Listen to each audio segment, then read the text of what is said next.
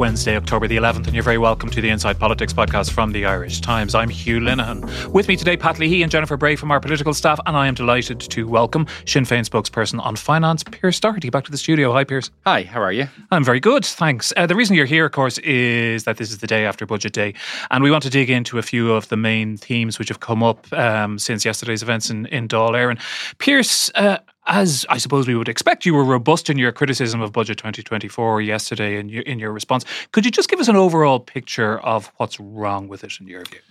Well, what's wrong with it is that they have completely ignored the housing crisis. They've decided not to provide any additional capital above what they had already planned for. They've not revised any of the targets that they had in terms of new housing that they would build in 2024. And at a time when the government announced €14 billion of expenditure, a time when we have billions of euro of surplus, I think that's genuinely unforgivable when we think about nearly 4,000 people in emergency accommodation today. And all of the indicators are going wrong. Like the numbers of people in homelessness increase month after month. House prices continue to rise.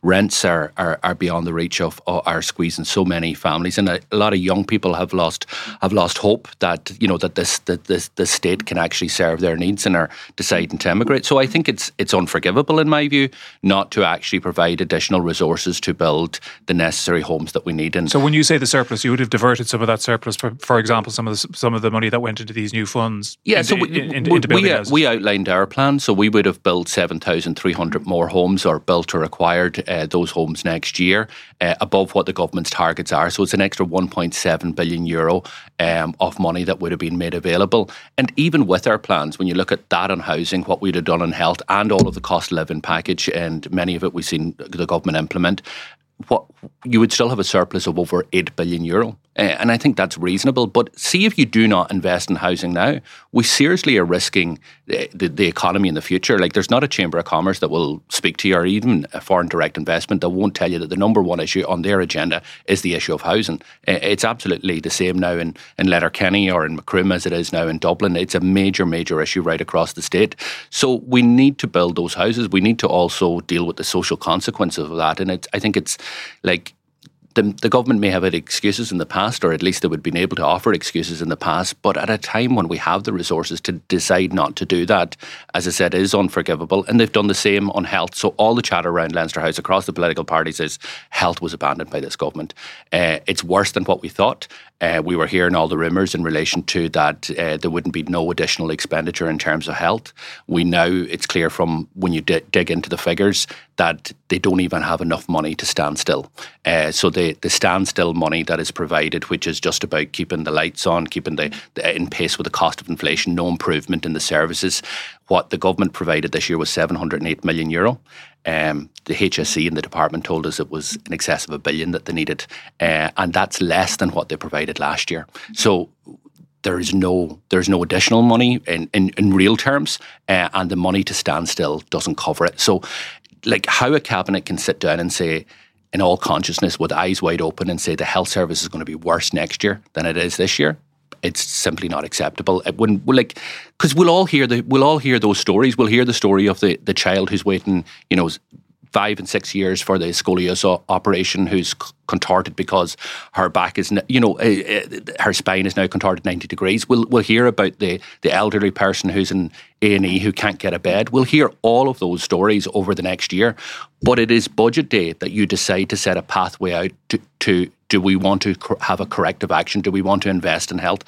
And it's really embarrassing for the Minister. The Minister announced on 3 different occasions this year 1,500 rapid build beds, 3 different announcements. He didn't get a penny, not 1 cent to build any of those beds. Like, I just do not understand how Cabinet could have decided to do this in terms of health. So Pat, Pearse has identified what we know are the 2 key issues in Irish politics and have been for some time and are set to remain so up until and beyond the next election.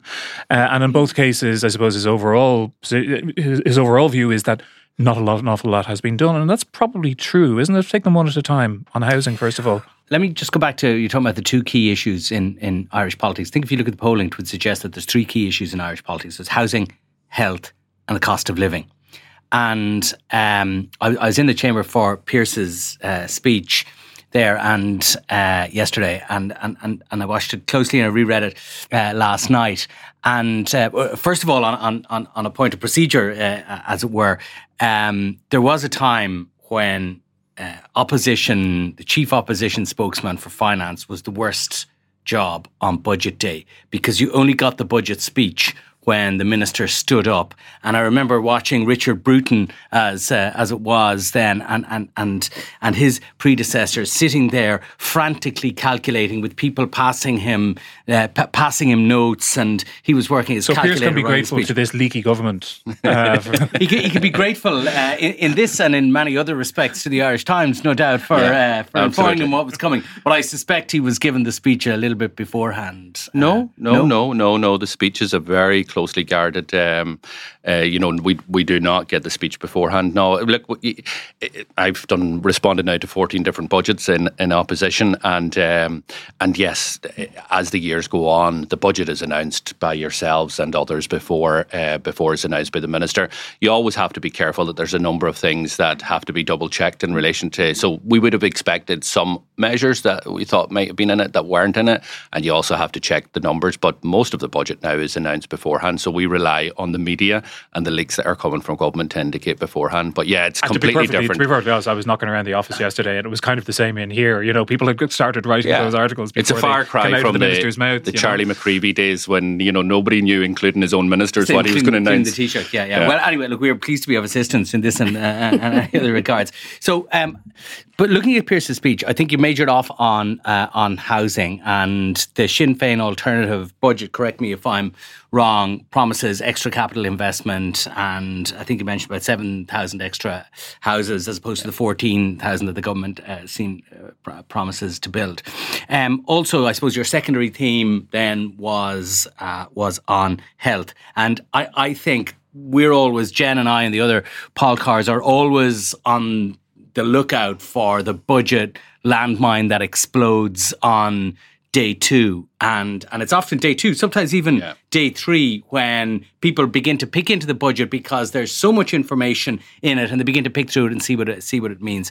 I think I think if there is to be a landmine in this budget, I think it might very well be the allocation to the Department of Health, and Stephen Donnelly, the Health Minister, who and you know, invaluable as they all are to parliamentary sketch writers, I think the practice of interpreting body language of politicians in the Dáil is one that is fraught with risk.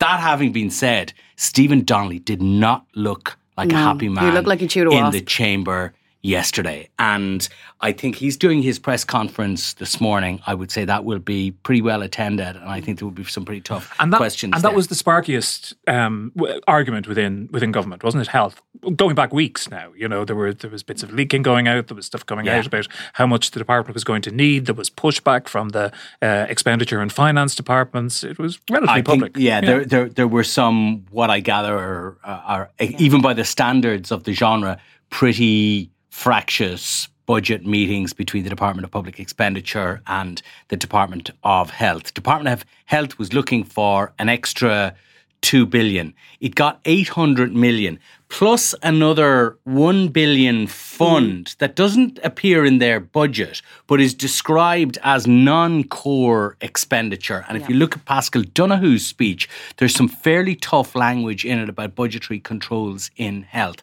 And it seems to me that health funding is going to be an ongoing difficulty for this government over the course of next year. So what does that mean, Jen? I mean, that discretionary expenditure, does that mean that there's tighter control, if such a thing is possible, from Merrion Street over the Department of Health on these kind of budget overruns from now on? Because clearly there's huge, anger, I think you could say, about these overruns, isn't there? There is huge anger about the overruns, a lot of tension, as Pat mentioned, in the budget bilaterals. And there's also this feeling from people in the Department of Health that they were being unfairly blamed in those talks for basically scuppering all ministers or their room for manoeuvre. And, people in the Department of Health would say that they made it clear last year what extra funding they would need this year when you factor in inflation and COVID.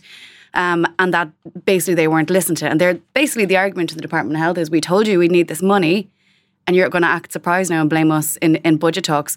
But I think what it really means long term, if you look through the budget book in the section on the Department of Health, there's a very clear paragraph there about performance savings in the HSE. I asked Pascal Donoghue about this last night, and I kind of said, well, what kind of cuts are you looking for? Have you got a figure on that? Like, what exactly do those performance savings look like? And he got, I thought, kind of annoyed. He was saying, we're putting extra money into the health service. We're putting 800 million into the health service. We're not cutting services. But the question is this enough? Performance savings aren't necessarily cuts, are they? They're better performance. So I think what he's talking about is he's saying that the level of recruitment within the health service far outstrips what the government has provided financially, and that's due to happen again next year. And he's saying where that happens, it will have to stop. So I guess what we're talking about is a further freeze, maybe on administrative posts, managerial posts. But I think it's going to be a really, really difficult year next year for the HSE. I am interested kind of in Sinn Féin's position as well, because I know, like, in your alternative budget, you kind of acknowledge that there will be a need for a supplementary estimate, but that it would have to be on a downward trajectory. I guess I was wondering kind of how would you work that? How do you decide exactly what size downward trajectory is acceptable, and is accepting like a supplementary budget kind of just saying the same thing as the government, shrugging your shoulders and saying it'll always be this bad, it'll always be thuds? No, I don't think so, and I think you hit the nail on the head in relation to the earlier comments, because the government will present it as an overrun, and the HSE and the department are saying this is an under provision. So what the government have done now is ensure that there's going to be an overrun next year. That's the reality, which it's not really an overrun. It's you didn't give us enough money actually to treat patients, and they've done this in all consciousness. And in fairness, the department and the HSE are calling the government out on this issue, and every politician knows that there's a serious issue now with the money that was allocated to health. So it's very easy to say, oh, it's an overrun. But what did they do? Did they close the doors? Did they just turn away patients? That's the problem. The HSE has calculated this, but there are savings that you can make, because our hospital, and this is why we say it needs to be in a downward trajectory, because first of all, we need to provide the money that the health service needs to function next year. So we would have provided, in terms of existing level service, another €500 million. And then is that on top of the existing level service? Yes. That's still, so that would bring it to like the 1.3 billion. And then on top of that, there's about below what the health service says it needs. Well, no, actually, in terms of ELS, they're talking about 1 billion. They were saying. But they only got 800. They only got 708 yesterday. We would have given another €500 million on top of that, and on top of that, there is additional measures, which is 1.3 billion that we would have provided to the health service. And crucially, some of those additional measures are key to dealing with the issues, the high costs that are in health service. So some of the high costs in health services, we're spending a huge amount of money on agency. The hospitals are operating at a crisis point. If any organisation operates at a crisis point, it becomes very expensive to actually deal with that. If we're not able to see patients in time, it becomes far more expensive to treat them. If we're not providing extra capacity at local level in terms of our community hospital, the cost of keeping a patient in a hospital is triple what it would be in terms of a community hospital. So the type of plan that David Cullinane has put forward in terms of those 1,800 beds rolled out over a period of 3 years, with some of them coming online next year, is the type of investment we need to actually bring down the type of crisis spending that we're seeing in health, making some savings, but also providing the necessary supports for the health service here and now. Is it the case, Pat, that really what the government has done really is just thrown its hands up in the air about health? I just said it's just going to limp along like the wounded beast that it has been for many years, and we can't fix it. That's what it looks like. I think there's almost a sense of that about it yesterday. It's clearly the case that the demand-led elements of the health service continue to expand, and the discussion, as I understand it, within government at the moment is that a temporary? So there's hospitals had up to 20, and a lot of the big overrun in the health budget is in hospitals. It's just there's more people coming through the doors of the hospitals this year, and demand has increased depending on the hospital, between kind of 17-21%, that sort of thing. Now, so the question is that just a temporary post-COVID surge in demand, or is that the new level at which demand for health services are settling at. And it looks to me like they've decided just to fudge that question. They will give a supplementary. They will give the health service will require another supplementary, possibly very large one next year. But they will see, does the demand continue to expand next year, or whether it settles at a more normal level. Yeah, and there's also this view of, we give you a supplementary budget pretty much every year. Now, not every year for the last decade, but most of them. And, is there a feeling within the HSE of, well, we'll get the money anyway? Is this the government's way of saying you won't get the money anyway and you do have to, Yeah, I think you'll get the money anyway. Seems to be the approach of the Department of Health to these negotiations. And that doesn't seem to have worked. Also, sorry to interrupt you, Pearse. I don't know whether we normally swear on this podcast. We do. We can bleed this out. Yeah. Well, with restraint. With restraint. Quite appropriate. But I often want to, and I do swear a lot, as Pat knows, in my personal life, so it's often really hard. Like a sailor. I really do. I did in front of one of Pat's children once, and he gave me the evils. But something they would never have heard before. Particularly on budget night. But someone in Leinster House said to me yesterday, when they were given their summary on what they thought was the situation in the Department of House, they're like, it's a shit show. And they're like, but the attitude is, let's just keep this shit show on the road. And that's exactly what it is. It's like, it's a walking disaster. And let's just give it enough for it to continue to be a walking disaster. And I think when you get towards an election and you see these two gaping holes in the budget, housing and health, which have been the gaping holes in this government policy from the get-go, you'd have to wonder, you can throw billions and billions of euro at a cost of living package. And Sinn Féin's cost of living package is extremely similar to the budgets. And I know you said they implemented your post. They're very similar. A lot of the things, all the lump sum payments are almost the exact same. Even the increase in the minimum wage, Sinn Féin wanted 150, it's going to go up by 140. All of that's quite samey. The real issue here is not how much money you throw at temporarily. It's what do people take from it housing-wise. And one of the big things about renters, so obviously it's great to say you pump loads of money into capital investment, but you need, houses in the pipeline. So then I think Sinn Féin, your alternative budget, talk about renters and putting an extra month's rent back in people's pocket. So what the government have decided to do is a €750 renters credit. So that's increased from 500. That costs 288 million.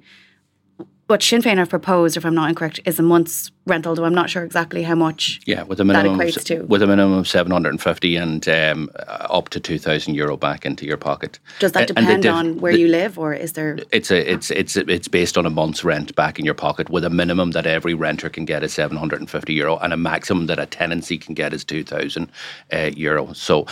But the difference is, and the key difference, because we forced the government into that position, Pascal Donoghue used to tell me that would be money just into landlords' pockets. I agree with him, because the second part and the most crucial part of our proposal was you have to ban rent increases for a period of time. So rents are rising more than what the additional rent credit was. So it is very much going to end up into landlords' pockets. And it's also designed in a way that is so convoluted, so challenging for people to actually avail of by approaching their landlord, looking for details from their landlords, that a lot of tenants don't want to go to the landlords because they're feared of the rent. A lot of people don't take it up. And you were critical as well of, you were comparing it to the new relief for landlords as well, which, as you phrased it, I think that there was twice as much money going to landlords as there were to renters at a time of crisis for renters. Yeah, and I said it's one of the most stupidest tax reliefs we've seen in recent times. So would you withdraw that if you're in government in a year's time? Like, the experts in the department, and the Minister for Finance doesn't have to listen to experts all the time. They listen to them, but he or she has to make the decision. I completely accept that. But they've been very blunt in relation to this here. Tax is not a driving issue in relation to why small landlords are leaving the sector. The RTB did their own survey in relation to why it's happening. They've looked at a number of reasons, and it's not the issue of tax. Actually, tax on landlords have come down over the last number of years. Tax on landlords have not increased. So we have 100% now deductibility offset in relation to mortgage interest, which we didn't have a number of years. The changes in the tax bands benefit landlords as well. So actually, tax is reducing on landlords, not actually increasing. So what the government have done is they've decided to give 600 this year, up to 1,000 in future years, to all landlords, where the vast majority of them, according to the survey, and we all know this anyway, have no intention of leaving the sector. This is costing €160 million in a full year, and will go up to €270 million. And the problem is, even for those who are thinking of leaving, it's not going to make a blind bit of difference. House prices have increased on average €20,000 every single year. A €600 or €1,000 tax relief for a landlord isn't going to be the defining point whether I'm going to sell up or not. As the surveys show, it is because they are cashing in. House prices are so high that they're cashing in. Accidental landlords who are now out of negative equity are cashing in. Is there some possibility they're cashing in as well at the prospect of a Sinn Féin government freezing rents in the 18 months' time? That might be a reason to get out of the market? Well, Purligus here, let me say this, and government could argue that point, but they've been cashing in for the last 6 years, right? And 6 years ago, I don't think people were thinking that there would be a Sinn Féin-led government, in fairness. They were doing that. The trajectory is the same. And the department have said very clearly that there is actually no policy that you can stop these small landlords actually leaving the sector because they are accidental landlords in the first instance. The key thing is that they're selling their houses, maybe back into the rental sector, maybe it's to a first-time buyer and all the rest. What we actually need to do is build more homes. We need to build cost rental homes, we need to build affordable homes and social homes, and we need to facilitate the private sector and build more themselves.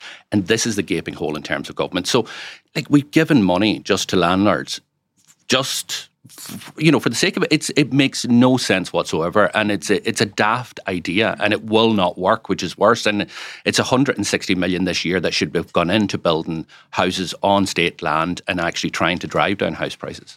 Pat referred earlier to cost of living being the sort of the third leg of this particular stool of this budget, and one of the cost of living measures does relate to property. Actually, it's mortgage interest relief. Sinn Féin were looking for targeted mortgage interest relief, and that's happened. So is that basically a success for you? Your policies being implemented? It is. We've been raising mortgage interest relief since December of last year. We fought it tooth and nail. We've had government minister after government minister. I'm sure they're recalling all the times they opposed the measure and said that it was daft and all the rest. They're on record in the Dáil as opposing it on several occasions. Yeah, and on radios, and the junior minister has been very vociferous in relation to opposition to Sinn Féin, and people would say we would crash the economy by doing stuff like this here, But anyway, look, like a lot of these measures, like the renters' tax relief, government fought this tooth and nail as well, and we've been able to push government into a position where they didn't want to go in the first instance. We're still critical of this measure, and there is no sense to what Michael McGrath has announced in relation to the fact that those with mortgages less than €80,000 are locked out of this scheme. This is supposed to be a cost of living support, and somebody who may be listening to this podcast with a mortgage, say they took out a mortgage of €300,000, they've paid it back over the last 15, 16, 17 years. They now have 75,000 left in it. In the last year, they would have seen their mortgage interest rates go up by nearly €2,000, and they're going to get nothing. And that doesn't make any sense, where somebody on a variable rate with maybe more of a mortgage has actually seen their interest rates go up by less, and they will get support. I'm slightly out of my comfort zone on this, but what I remember of mortgages, if you're getting down to the last 25% or there, but you're largely paying off capital more than interest at that point. So the pain of these interest rates is not going to be as high. So somebody on €75,000 on a tracker rate, somebody on €75,000 on a tracker rate will have seen their mortgage increase since July of last year by 18,000, by 1,800 and about €60. That's on a tracker rate. Somebody on a variable rate with the vultures will have been in the same situation. So it's close to €2,000 that they would have seen their interest rates increase, and they're locked out of the scheme. And there is no sense to it. And when I put this to Minister McGrath yesterday, he says, well, they have more equity in their property, and they do have more equity in their property, but that means nothing unless they're going to refinance. And is he seriously saying that they're refinancing their house? So you may have a variable rate. Just let's say that you have a variable rate with Bank of Ireland. So your interest has gone up less than if you were with a vulture. So a person with a vulture with less than 80,000, their interest has gone up €2,000. Your interest may have only gone up by €1,000.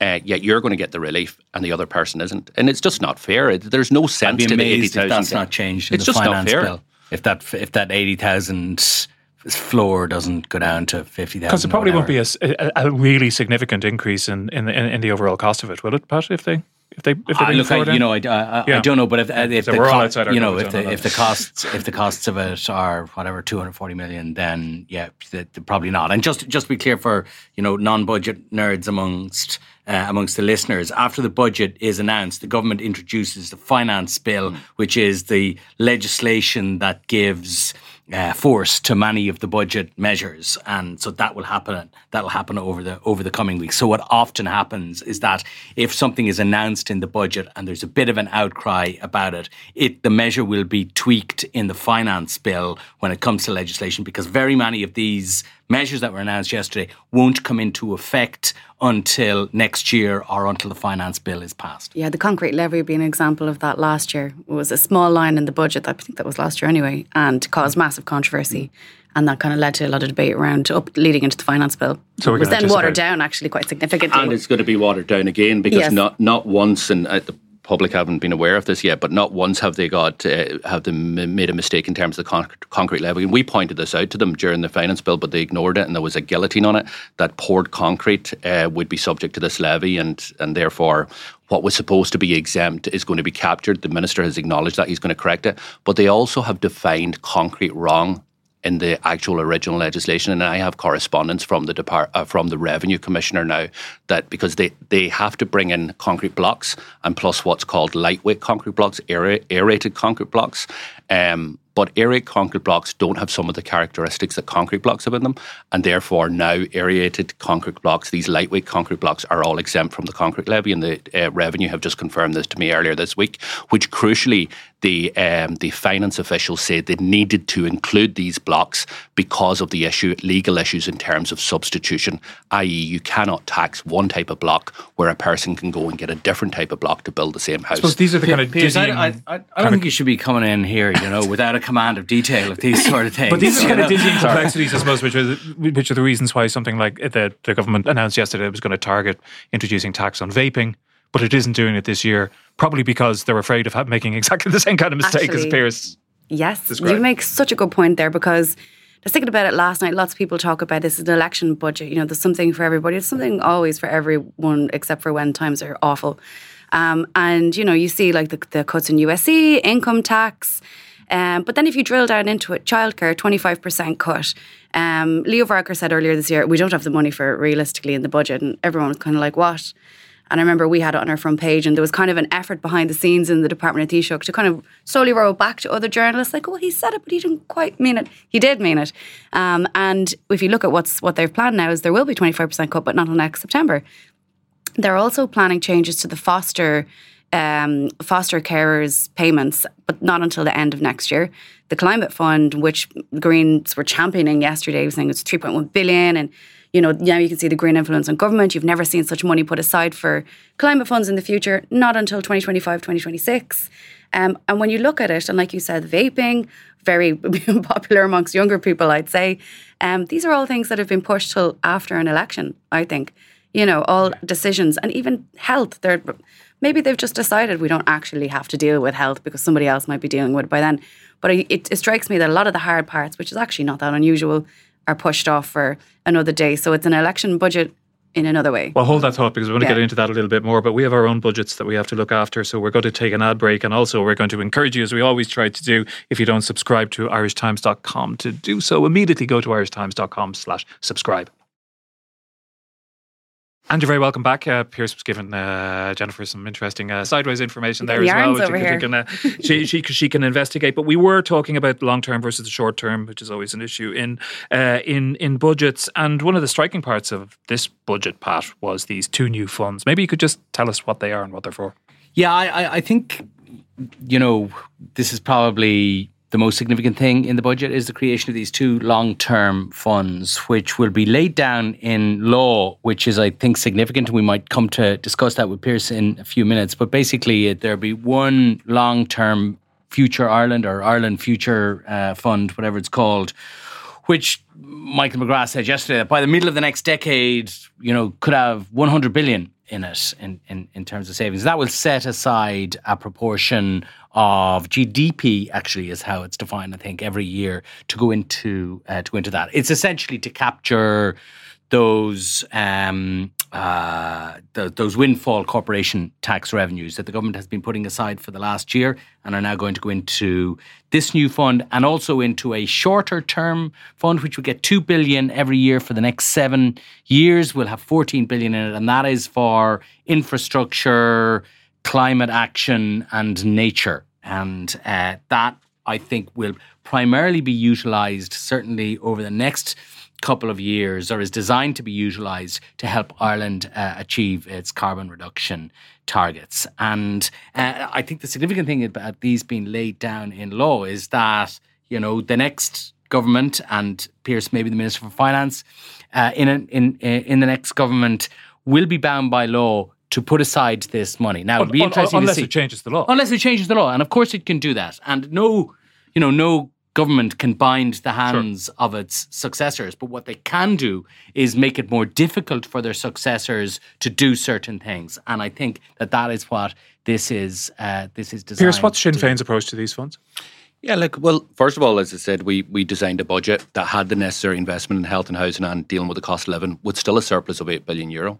So the idea of investing that money in terms of putting it in a fund is a good one. We're fine with that. We supported the concept of the what's called the rainy day fund, but the issue we had with that is how it could be drawn down. Now we're going to get rid of the rainy day fund, and there is serious issues. And IFAC have pointed out those same issues in terms of how you could draw down money with the rainy day fund.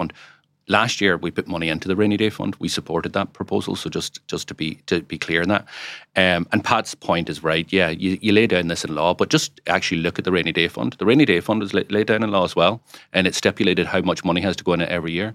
I think 3 years in a row, Paschal Donohoe had to bring a resolution before the Dáil not to put the money in it. The only money went into it just recently.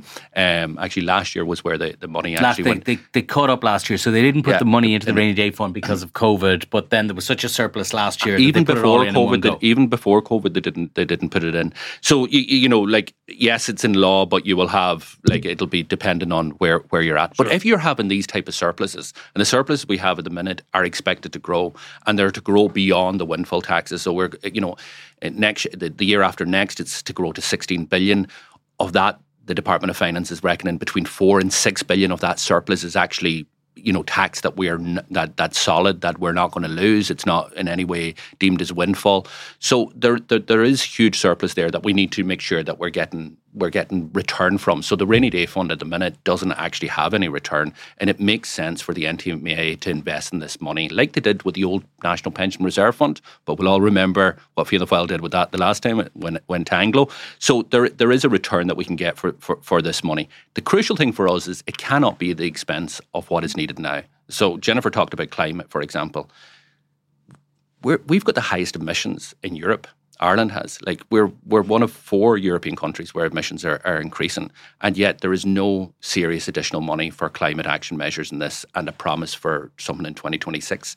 It's not acceptable. So you can do both. You can make the necessary investment in the medium and long term in health and housing and climate action, and still have healthy surpluses that can be invested into the future in terms of some of the issues that we have in terms of pensions. Everybody talks about pensions in the long term, but actually health is one of the biggest expenditures that we're going to have in the long term. So you can make that type of investment so that we have resources there, and also an infrastructure fund that does make sense. Because some of the problem with capital programs is inflation or costs can actually jeopardize a capital program, and therefore by having a fund of this nature, depending on how it can be drawn down, will give certainty to projects, will give certainty to the industry that there is the resources there and a pipeline there to actually carry out the projects. But are you not tempted, is Sinn Féin not tempted, because of the scale of the housing homelessness crisis, because of the problems of the health service, because there are other major items on Sinn Féin's agenda, for example, being much more forceful and active in moves towards a united Ireland, that all these things are imperatives, which you should be using that money for sooner rather than later? Well, look, as I said, as an opposition, and people say it's easier in opposition than it is in government, but as an opposition, we did an alternative with an €8.1 billion surplus. So we could have argued that you actually should use an extra €4 billion on housing or health. There's a certain level in terms of capacity. There's also issues that you have to worry about in terms of inflation. And so it makes sense in relation to the programme that we put forward, but also to be, to be certain that there is resources that they're there in the future. The second part that underpins our budget is that none of the potential windfall taxes, and when we talk about windfall taxes of corporation tax receipts, they're not windfall in the traditional sense where, you might get a fine that's paid by a bank and the central bank gives it to the state and that's a windfall, it's a one-off. These are windfall taxes not because we expect them to disappear, but because they're heavily concentrated and they're high risk, and therefore it is appropriate to treat them as windfall. But they may be there for a long, long time, and that's why it is important that we actually use that money now to invest in the future. So, we've put forward a budget that shows that you can actually and make sure that we have the necessary investment there, the rainy day fund, if you want to call it that, while at the same time making the type of initiatives, the investment we need in climate and housing and health. And that's the problem with government. And I really think they took a big gamble. I think they misunderstand the public. I really do. I think everybody who got an extra $5 or $10 is going to be really, really welcome of that because of the cost of living crisis. But I think the government misunderstand the anger and outrage that decent people have when they see what's happening in our hospitals, or with children with scoliosis, or people in emergency accommodation, or grandmothers looking at their grandchildren leaving for Australia. I think they've miscalculated that, and I think it's going to come back to them in a big time in 2024. What's your read on that overall, Jen, in terms of the overall reaction that you expect to this budget? In terms of what Pearse just said? Yeah. Oh yeah, none of that surprises me. That's all Sinn Féin's position. I think the one thing that kind of stood out to me is you're talking about taking money out of a pot for climate-related measures, and I suppose one of the questions I would have would be, and Sinn Féin policy would be around the carbon tax, which I know the party has traditionally been against and has voted against. And you know, it is projected to bring in around 10 billion, 9.5 billion up to 2030, if I'm not mistaken. And, you know, a lot of that money has been funneled kind of into fuel poverty, into retrofitting. And my question would be, if you were to remove that, if you were to abolish that, if you were in government, is that effectively not doing what you were kind of just giving out about in terms of taking money out of investment in very much needed climate measures? Well, again, you can see from our alternative, we are not supportive of increase in carbon tax. And the most immediate impact that people will have from the budget is the price of petrol went up this morning. That's the most immediate. They voted on it last night. We voted against that. And it's the carbon tax increase that went on petrol and diesel. For people who are using home heating oil, 2/3 in my own constituency, 1/3 across the state, you'll see home heating oil go up again. And we believe that that's the wrong way, the wrong approach. Because for a lot of people, home heating oil, there is no alternative to it. They don't have the money to go air to water. They don't have the money, the 25,000 for the retrofits. So we needed to make significant investment. And we've shown how we would put €540 million extra in terms of climate action, proper retrofit supports, making it more accessible to people in low and middle income earners without carbon taxes. So like the question for government is this: is carbon tax a behavioural tax? I.e., are we going to just push up the price to stop people driving or to stop people using home heating oil? And that can work. Let me be clear, we support behavioural taxes. There's behavioural taxes in loads of things, cigarettes, sweetened sugar drinks and all the rest. Taxes like that can work when there is affordable and readily available alternatives. There isn't at the minute. So what we're saying to government is you have to use far more carrot and less stick. Or is the question of, is the carbon tax just a way of funding the measures? And if that's the case, we can show you a different way of funding the measures. It's supposed to be both, isn't it? But it doesn't. That's the way from behavioural. It doesn't seriousness work. About climate, though. Petrol and diesel went up to 220 last year. It didn't stop people driving their cars. They still needed it. So you have to make the investment now. And like I make this point because, and I'll say it again, Ireland is the country with the highest growth of emissions in the European Union. Yet the only success the government have been at in reaching targets is that they've increased carbon tax every year. It doesn't work. That is not the type of approach that we should be having at this point in time. It is putting in the necessary supports. It's making sure that middle income earners can actually afford to retrofit their homes. It's actually bringing a package like we did, €60 million for retrofits who are burning turf and solid fuel. Government aren't even looking at that. They're just saying, we'll hike more carbon tax on you. They're just making those families poorer. They need to support people, rolling out public transport in a far more aggressive way. Nature restoration funds. None of this is announced by the government today. And like, if you think carbon tax is going to solve our emissions growing, it's not, because we've had the experiment. We've seen petrol and diesel go up. We've seen home heating oil go up, and it hasn't changed people's behaviour. It can change people's behaviour. The price can change people's behaviour when you have the alternatives there. And that's the problem. It is a carrot and stick approach. Government are all stick. We want to be far more carrot. Pearse, I think there's going to be an ongoing debate about Sinn Féin's approach to these issues as we move towards the general election over the next 12 months or so, and I think it probably deserves at least a full podcast in its own right. Possibly a series. Well, indeed, why not? Without your funny voices, Pat. But just put something to you, Pat, before we wrap it up, because we have to do that very soon. I think it's fair to say that over the last while you have been returning more than once to a theme, which is that Sinn Féin has been navigating its way from the left to the centre left, or indeed to the centre as it prepares for government. Would that be right? And is Sinn Féin's reaction to this budget, does that kind of bolster that view?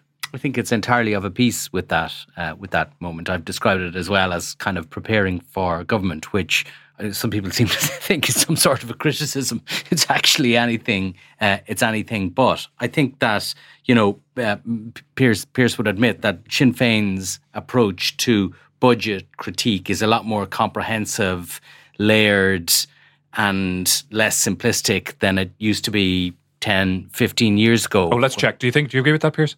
I think over the years, obviously, we've professionalised, and every year we try to increase our professionalism in relation to this. I don't agree with the overall narrative. A pure policy sense. I mean, there was a time when Jerry Adams would have told the Ireland's lenders to take their money and bugger off. There was a time when Sinn Féin was in favour of leaving the European Union, of nationalising industry, and all those sort of things. I think you're going back. I'm going back a fair bit.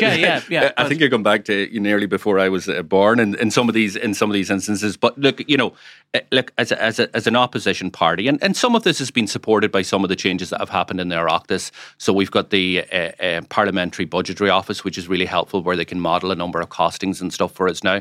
But absolutely, we want to be a party of government, and we present an alternative budget, which doesn't happen in modern Europe in opposition parties, where we do a costed alternative budget and launch it before the government launch theirs, and before many of the leaks come out from the papers as well in that regard. And we do that because we believe that, many years ago, the debate always been, your figures don't add up or all that. Nobody questions our figures anymore. Maybe the government will try it the odd time, but nobody questions that. And really what we want to debate is about vision and policy. Yes, we can do this or we can do that. And that's the difference that's the type of debate. And I think that's where people are at now. And the election in 2020 was a tipping point. I remember somebody coming out of after the election, and they said to me, I walked into that polling station voting for change, but I never thought that hundreds of thousands of people were doing the same thing. And they have now stepped over a point where they now believe that change is really, really possible. And I think it's impossible to close that door on people. And our alternatives are about actually saying what is possible, and using the same resources in some cases, using some of the same parameters as budget, but how you would invest and how you would make things different. I made a speech recently in relation to the Dublin Economics Conference, and I made the point that actually the centre has moved towards Sinn Féin. And that's the reality. Sinn Féin has moved towards the centre as well. Well, look, would you accept that? We're a party of the left. We're a party of the left. And if you look at what Fine Gael, and as a scholar of politics, if you look at Fine Gael and Fianna Fáil and look at even the budgets that they have been forced to introduce this year, it would be unheard of that they would be doing what they're doing. No, the issue of childcare fees was not on the political agenda until Sinn Féin put it on the political agenda. We made a commitment we would cut fees by 2/3. Renters, no support for them until we put it on the agenda. The issue of a bigger state, more support in terms of health, housing, all of that, we have forced the centre into our ground. So people have now, and COVID has been a tipping point for people as well, because COVID was where everybody questioned, the value of the essential worker, the value of the services. And I think that people now recognise that the arguments that Sinn Féin were putting forward are ones that now resonate with them, whereas Fine Gael were very much about the private sector, leave it to the private sector, outsourcing, private hospitals, all of that. So now it's moving towards, no, it's not the 2-tier anymore. Let's do a single-tier health service. Let's cut third-level fees. Things that Fine Gael were arguing to bring, to increase fees in the past and actually bring in student loan systems. So I think the centre has moved towards Sinn Féin. I think our presentation in relation to our budgets absolutely has professionalised, and it is not as simplistic as it would have been provided maybe 15 or 20 years ago.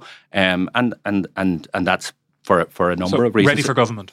Absolutely, we're ready for government and hungry for change. And if there's one thing that I take from this budget, is that the longer this government stays in office, the worse things will get for ordinary people in health and housing. On that note, we will leave it there. Thanks very much indeed to Pearse and to Jen and to Pat. Thanks to our producer Declan Conlon, our engineer JJ Vernon. We're going to be back with you very soon indeed. Until then, thank you very much for listening.